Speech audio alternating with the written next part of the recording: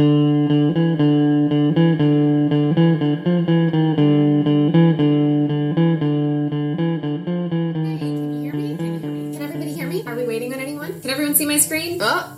we go. Welcome to my kitchen. Look at your little cat. His wife's also working from home, so he's just hopping into their closet. Oh, sorry. I think you're muted. I think you're on mute. I think you're muted. You're on mute. Your backyard is gorgeous. Yeah, I should get a dog. You look so nice. Why? What was that? What was that? What was that? My internet is being so weird today. Standing desk, Dropbox, screen share, soft pants, ergonomic, active sitting, Google Sheets. It's actually designed to wobble like this. Look at this view. Keeps me moving. I can hear literally every single word my neighbor says. Oh, lost you for a sec. Let me just slack you a paper doc. Gotta stay hydrated. Definitely. 100%. Welcome back to this series of workplace, design, past, present, and future. And before I begin, I would like to give credit to Alexis Gay for the intro remote working clip, as I thought in a nutshell, it reminds us all the struggles we faced as we were thrust into the 100% remote working environment. As I stated in my last episode, I broke up the past and present into really two episodes. First being more the history from the Industrial Revolution through the 1990s.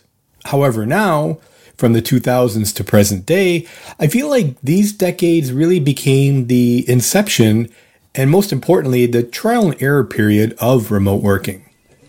Therefore, in this episode, we will be dealing with the advent of remote work through those periods, both good and bad, and how the pandemic accelerated remote working toward our future direction, which, as promised, will be coming up in future episodes.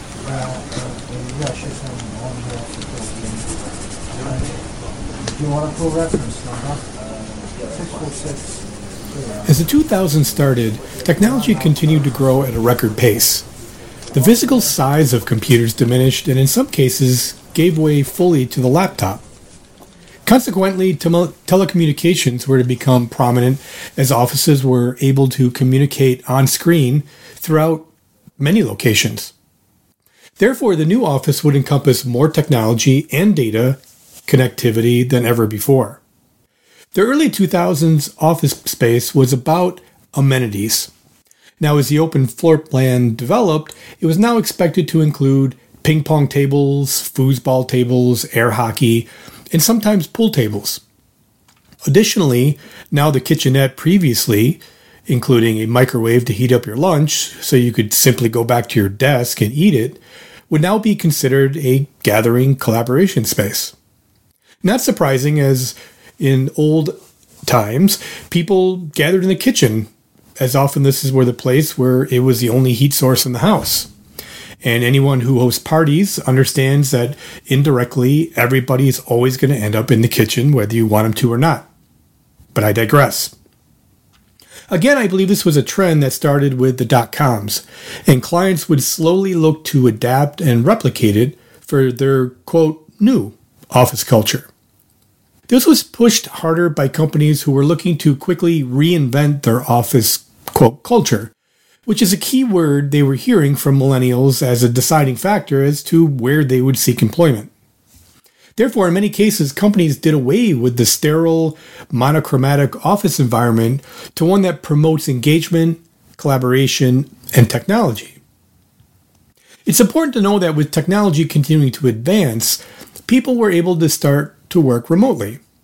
The technology also meant that offices would need to look at future-proofing or creating a flexible design where furniture and walls could be adapted as the office adapts.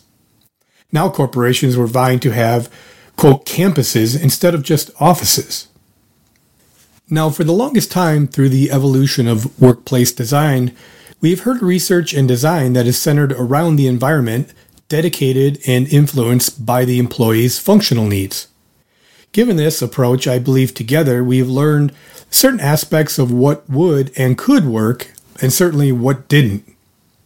The 2000s would get away from what was called PWEs, or physical work environments, and would really gravitate to action-based workspaces, or ABW.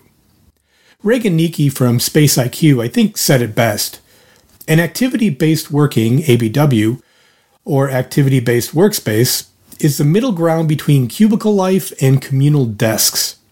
Spaces are designed around different tasks that require different types of energy and inputs. The goal is increased productivity by giving workers a variety of options of where to work. And the key here is the point where to work. However, ABW is not a new concept. The term was coined more than 2 decades ago by Eric Van Hollen, a Dutch consultant and author of the book The Demise of the Office. In it, he describes his ideal office as adaptive to diverse sets of tasks and needs.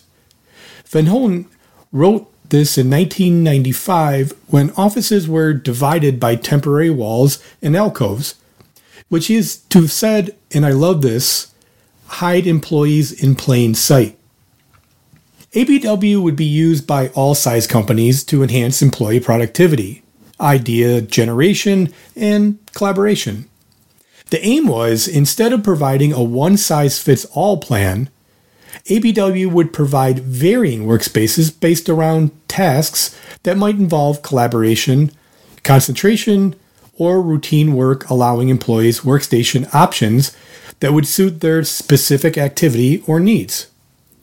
Many studies have shown that people do have varying work styles according to their own personal preferences, and therefore would require different options to suit their needs.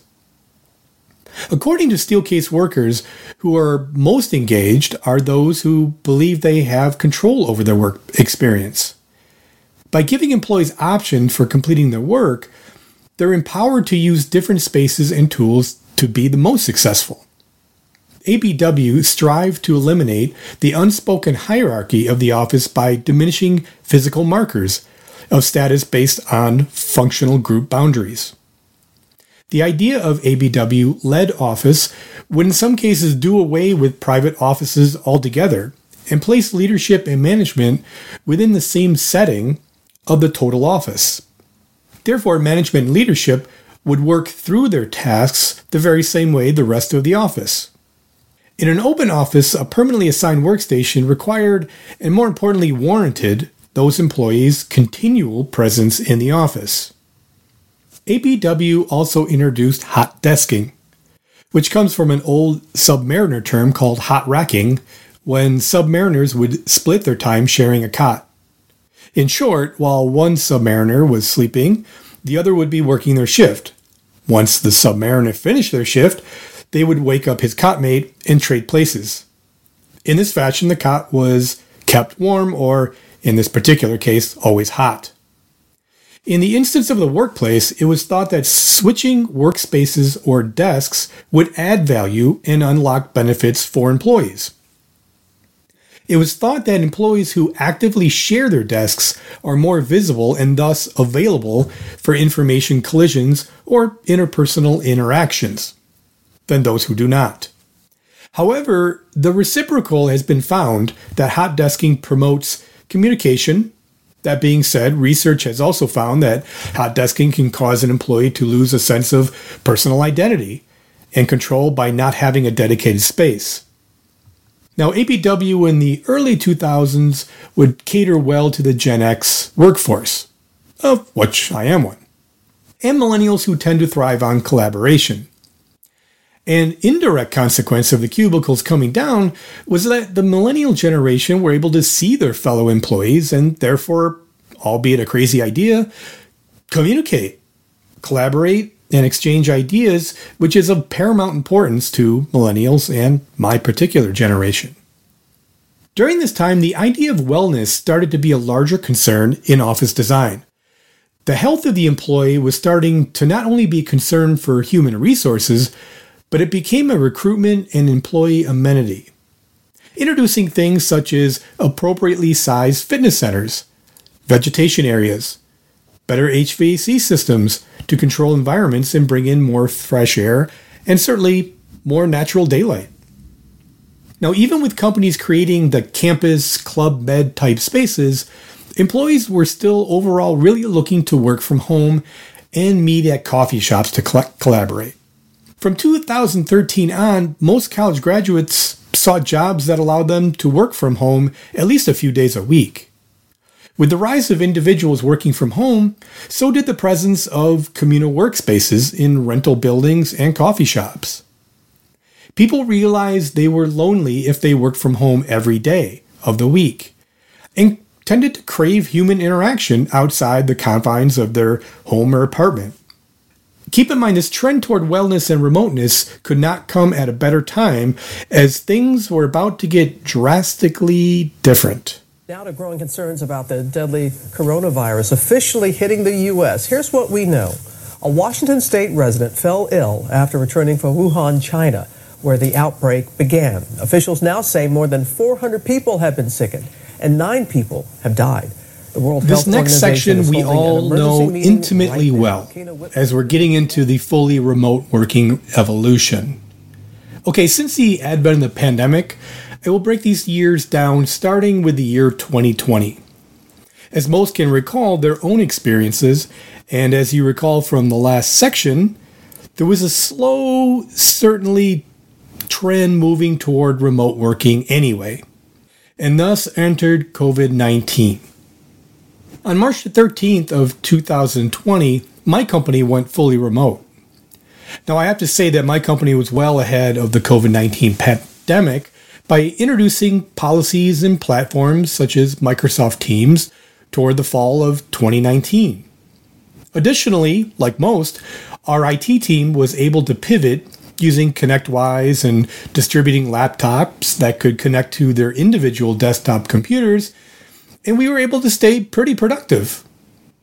Now, at the time, we were aware of Teams, but really didn't pay much attention to it, and I think most, or some, didn't think we'd ever need it. Or so we thought. Now, in a sense, many other companies did the same sort of pivot, and some did not. I do feel it was really a matter of resources, meaning those companies who could afford to immediately change their operations did so, and those who couldn't or didn't take it as serious had a much more difficult time despite the advent of even government assistance programs. Now, it could be fair to say that in many ways, the COVID-19 pandemic, in my opinion, as it relates to office workplace, simply accelerated many aspects which would have eventually happened anyway, both good and bad. Additionally, I have to point out that one of the unintended consequences of the pandemic is that it severely divided society, and in turn, what remained of the office culture in many ways, and as an observer, I couldn't help but notice how even the pandemic would affect people differently based on socioeconomics, furthering class and hierarchy separation, and how ultimately people could deal with the pandemic as it pertained to resources or support. As such, this divide even entered on how we would work together for years to come. And since I have so many selective thoughts about the pandemic itself, as it surrounds how we were so divided, it does make me nervous and a bit saddened that the social fabric of who we would become was potentially accelerated along with everything else.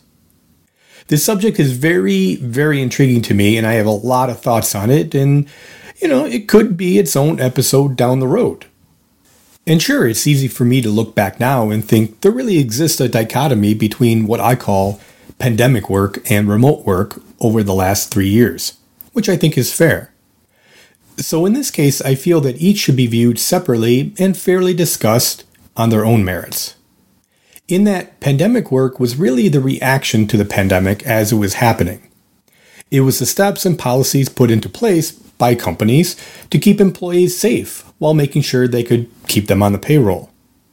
For this pandemic period, I personally give most companies a pass on decision making, as this is what oftentimes is referred to as the fog of war. So in that respect, there's no sense to Monday morning quarterback on the pandemic working. I will save my ultimate thoughts for my summary in the final episode of this series. Therefore, in fairness, it's more 2021 and 2022 I will be focusing on during this segment, which I think is more true of the remote working period. Now, looking back to 2021, I feel many companies thought to themselves, this is working great. My staff is way more productive than they were before, and the efficiency is better. Or was it? Now, one takeaway I noticed is almost, I hate to say it, but an elitist observation to come out of the pandemic regarding mandatory stay-at-home working. In that, for those who were working out of large houses in the suburbs that had big backyards and could have things continually delivered from anywhere, the mandated work from home was great. However, for those locked into studio apartments with questionable Wi-Fi, staring at the same few walls all day, didn't have the same means and perception of mandatory remote work. It was then that I noticed the second dichotomy between what conventionally was a generational workforce perception. Whereas in previous years, the old leadership guard had always pushed back against remote learning because it was always thought that people weren't as productive at home. It was thought they'd be playing with a dog or doing chores when they really should be working. And the younger work staff had for the last decade wanted to work from home to get away from the noisy, distracted open office to the quiet focus of their home so they could concentrate better and be what they thought more productive. So in an odd way, during this period, the roles kind of reversed.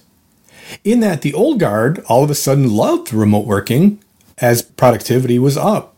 Staff was generally working more hours and there was an opportunity to minimize lease space and recoup some budget dollars. On the other hand, not saying it was always the case, but many younger employees were sick of being trapped inside their spaces and felt isolated and lonely, and felt they could be, oddly, more productive back in the office.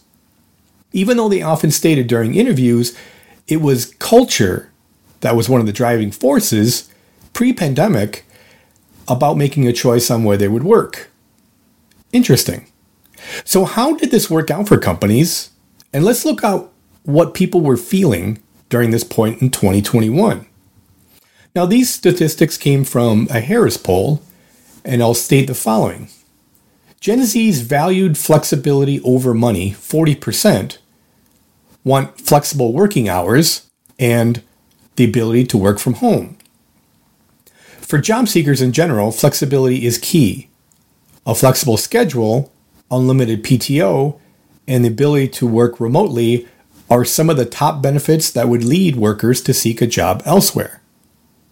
About 1 in 5 employed Americans who work in an office setting would like their employer to allow employees to decide where they work, in an office, hybrid, or fully remote.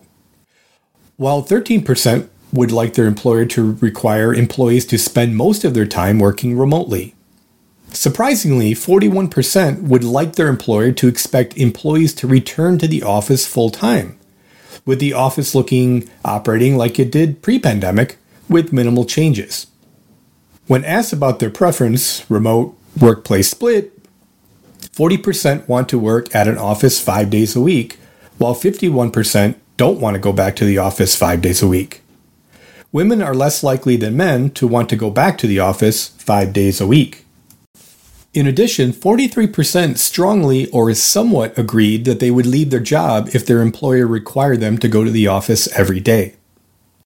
As we started to close out 2021, it seemed that although healthcare, first responders, grocery workers, and many other essential workers and companies were continuing to work in person, many other professional service companies were starting to return back to work.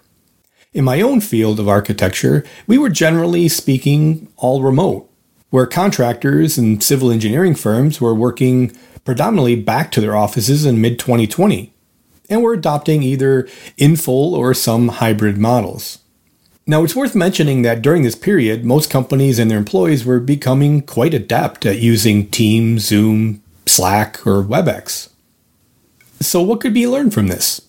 One idea is that during the mid to end stages of the pandemic, productivity was in fact up. Now, was this because people were just that motivated working from home? Or were they working way more hours and were in fact so nervous about losing their jobs, they were overproductive?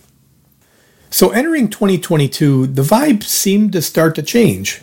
It definitely felt as though there was serious pent-up demand to return to some normalcy.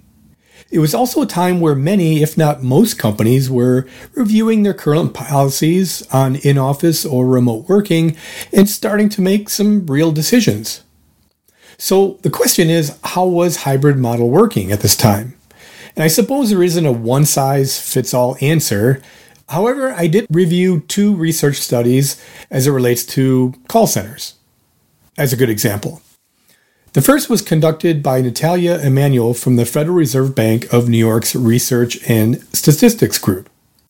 In the study, their team looked at how remote work affected workers' productivity and whether less productive workers tend to choose remote jobs. They studied how a Fortune 500 retailer who hired both remote and on-site call workers performed during the pandemic. The ultimate hypothesis was centered around the, quote, productivity gap, and the intuition born of the data is as follows. Even when handling calls randomly routed through the same queue, remote workers answered 12% fewer calls per hour than on-site workers. The source of the lower productivity, however, remained unclear. It's possible that any worker would be less productive at home. Yet, it's also possible that less productive workers choose remote jobs. Therefore, if remote work reduces productivity, then transitioning to remote work will reduce formerly on-site workers' productivity, thereby narrowing the gap in productivity. If, however, the initial gap reflects the fact that less productive workers choose remote jobs, then workers who used to be on-site will continue to be more productive when they work remotely. And thus, the gap in productivity will persist once everybody is remote. Consequently, a second study of software engineers published in April, Dr. Emanuel and Harrington, along with Amanda Palis, also of Harvard, found that feedback exchange between colleagues dropped sharply after their move to remote work, as well as a documented decline in learning for home workers. Additionally, it was found that workers back in the office tended to pick up skills more rapidly. A third study by Nicholas Bloom of Stanford studied call center workers at Trip.com, found that their office workers had actually increased productivity by 13%. But don't get too excited, as there were 2 big neglected wrinkles. First, more than 2/3 of the improved performance came from employees working longer hours, not more efficiently. Second, the firm eventually halted remote work because of off-site employees struggling to get promoted, which is a trend that's still happening today. In 2022, Dr. Bloom visited Trip.com again, this time to investigate the effects of hybrid working trials. The outcome of the experiment were less striking. It had a minimal impact on productivity. However, though, it was found workers put in longer days and wrote more code when actually in the office.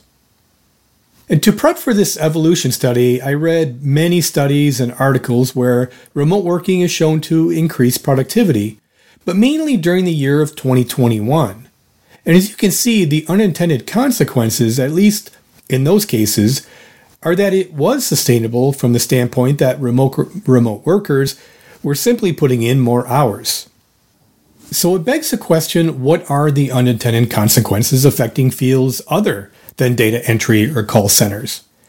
During this period, and speaking from my own perception, taking pure productivity out of the equation, I have noticed the remote working was starting to create a substantial unintended cost to employers, in that they, in some cases, may have seen lower overhead costs and productivity increases. However, they were not seeing the hidden cost, as they would be paying heavily in what I consider to be, and I call, underdeveloped human capital. In that I mean underdeveloped human capital costs derived from such things as the generational divide as it came to technology interfacing, and a lack of readiness for management, such as how to manage from great distances to be effective.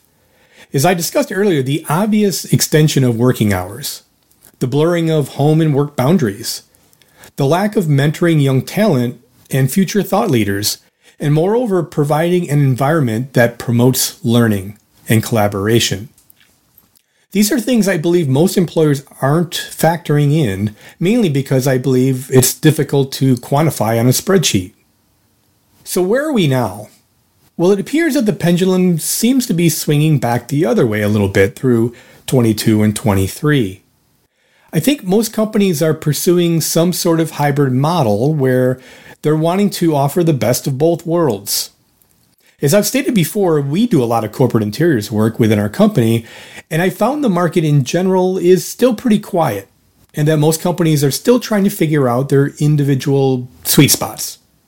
This seems consistent to what clients I meet with are telling me. Mainly from a leadership and HR standpoint, they're still trying to figure out the right formula for their individual companies and practices.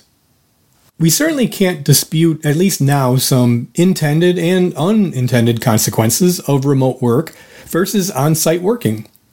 One such consequence is mental health, as we've now learned much and have gathered much data over the last few years. I see hybrid being the most used model currently, as it's a way to kind of capture the best of both worlds. A study conducted by Frontiers, the third largest research publisher, surveyed 3,123 office workers from 23 territory industries and had them respond to a questionnaire. Participants were surveyed about their job stress conditions and sleep practices in both 2019 and 2020. Who had not done remote work as of 2019 were also included in the study. The effects of remote work on psychological and physical stress responses and presentism were analyzed by multivariate analysis. With the adjustment of age, gender, overtime, job stressors, social support, and sleep status. The results at the time demonstrated that remote work was associated with the reduction of psychological and physical stress responses independently of changes of job stressors, social support, sleep disturbance, and total sleep time on work days. On the other hand, remote work of 5 days a week, fully remote, was associated with the reduction of work productivity. Now fast forward to 2023, and are the results the same or even similar? According to Catherine Mayer of SHRM, fully remote 40% and hybrid work 38% are associated with an increased likelihood of anxiety and depression symptoms compared to in-person work at 35%, according to an analysis by the Integrated Benefits Institute, or IBI, an Oakland, California-based nonprofit research group. For its report, IBI analyzed data from the Household Pulse Survey, an online resource created by the U.S. Census Bureau, to determine how households were impacted by the pandemic. IBI partnered with Elevance Health, formerly Anthem, to analyze claims data related to mental health. Although there isn't a massive disparity between in-person and remote workers, likelihood of depression and anxiety is an important difference that employers would be wise to pay attention to. Researchers further stated, quote, "The difference in prevalency of anxiety and depression symptoms between hybrid, remote, and on-site are statistically significant. Our research illustrates that remote work may not be the ideal solution for every employee," said Candace Nelson, Director of Research at IBI, adding that more exploration of the topic is needed. IBI's analysis isn't the only research to have found more mental health problems associated with remote and hybrid work. A majority of executives, 64%, said remote work negatively affected their employees' mental health in 2022, up from 55% the previous year, according to an October survey by RSM US, a professional services firm, and the U.S. Chamber of Commerce. 73% of executives said workers felt isolated, which is an increase from 68% in 2021. I think now we're in a very convoluted space in workplace and office design, as the whole remote working is working efficiently for some, but not for all. So what are companies to do? Well, the first office reimagining I did was during the end of 2020, where typically now a company was looking to reduce their footprint due in part to remote working. And the first question, as always, to me and my interior design group was, what should we do? Which is a great first question. My response came after plenty of research during this time, poring over probably hundreds of articles and data submitted by brokers, furniture companies, and design firms.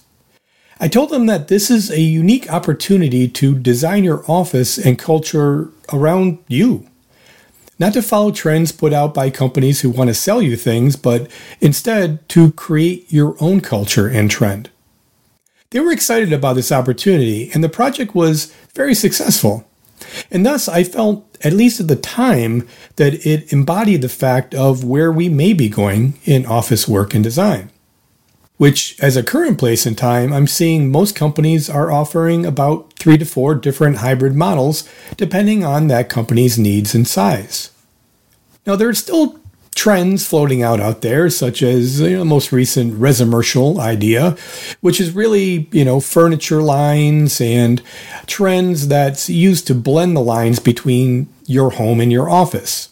With this trend, the idea is to provide comfy upholstered seating as opposed to the standard office pieces such as desks and gathering tables. I say this only to mention the office workplace, quote, trends will always be around and continue to be heavily marketed. So what do others say? My goal with this episode was to present you a maybe not so brief synopsis of how we got here. Which, okay, even I admit it went a bit longer than I expected and had to break up into 2 episodes. However, in the next few episodes of the series, I will be interviewing several industry experts who directly deal with this very issue as to where does this go.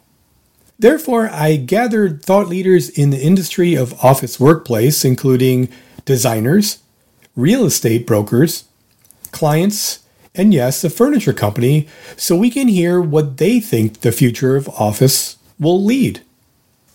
As a teaser to the next few episodes in the series, and ultimately my workplace future vision, I will give one of my favorite quotes, which seems uniquely appropriate, by the futurist Alan Toffler in 1980, who predicted that with increases in telecommuting technology, offices would soon become irrelevant.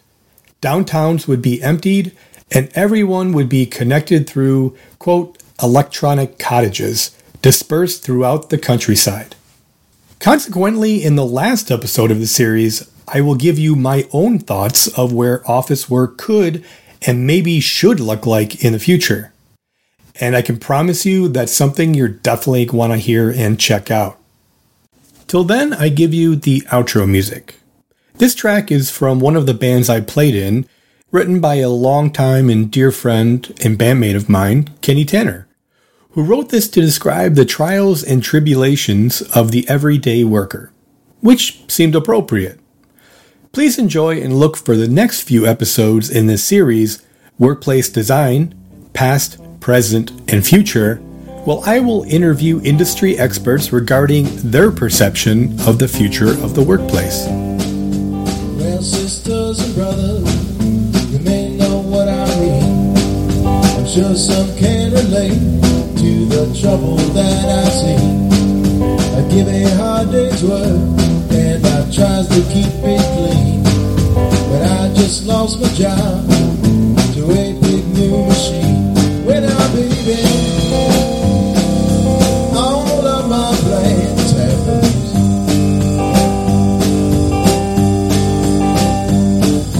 bound to sink the blue. I'm in this pool,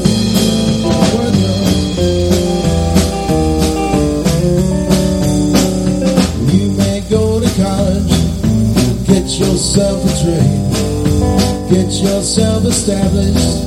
Looks like you got it made.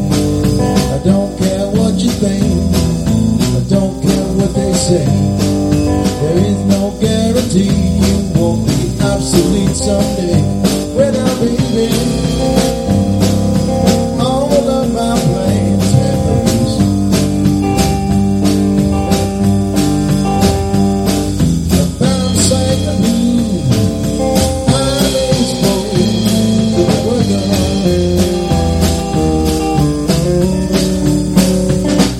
plastic waste or a paper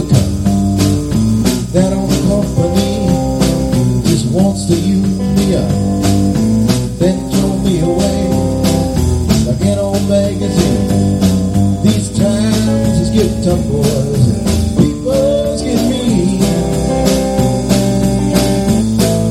Well, they wreck my life, but they save the bottom line. They claim they will betray me.